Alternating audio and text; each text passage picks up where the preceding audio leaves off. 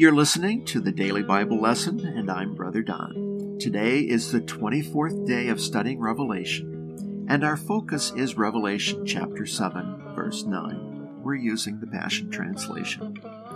We are in a heavenly vision, and we are looking at a vast multitude of people, a group beyond numbering. They are ready to fight for us, but only upon God's command. But as we look more closely at this massive group of people, we notice that they don't have armor and they don't have weapons. They have a peculiar way of doing battle. They are in white robes and have palm branches, symbols of victory. We are back to the throne we saw in chapters 4 and 5.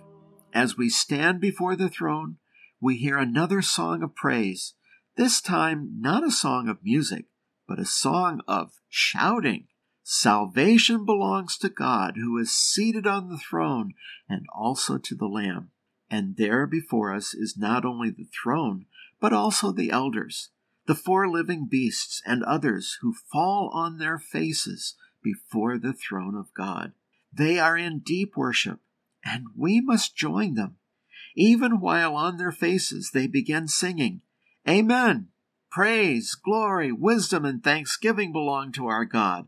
Honor, might, and power also belong to God for all eternity. Amen! It's a wonderful moment.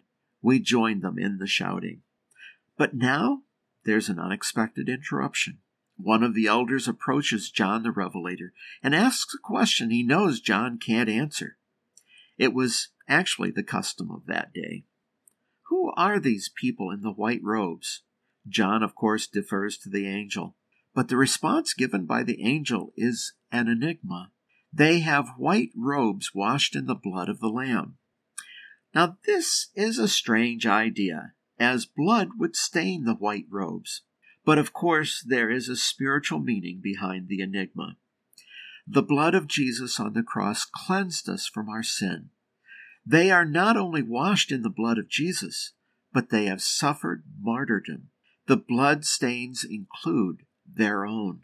They did not compromise.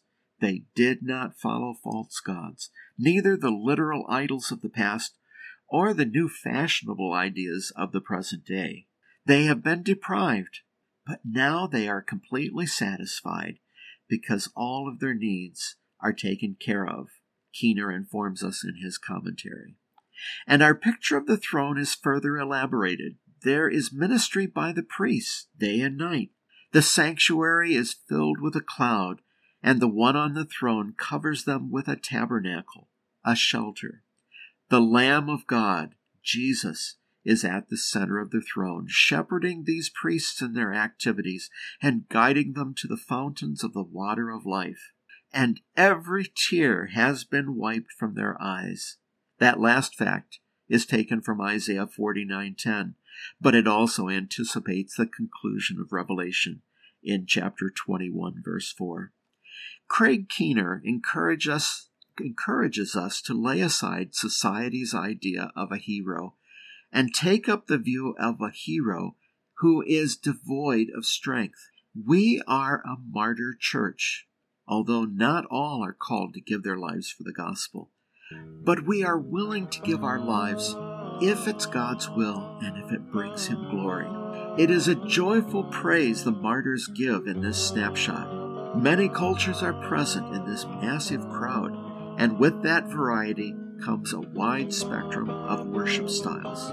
The image of God is reflected in many ways across cultures. Praise Him, praise Him, praise Him. This has been the Daily Bible Lesson with Brother Don. Come, says the Holy Spirit and the bride in divine duet.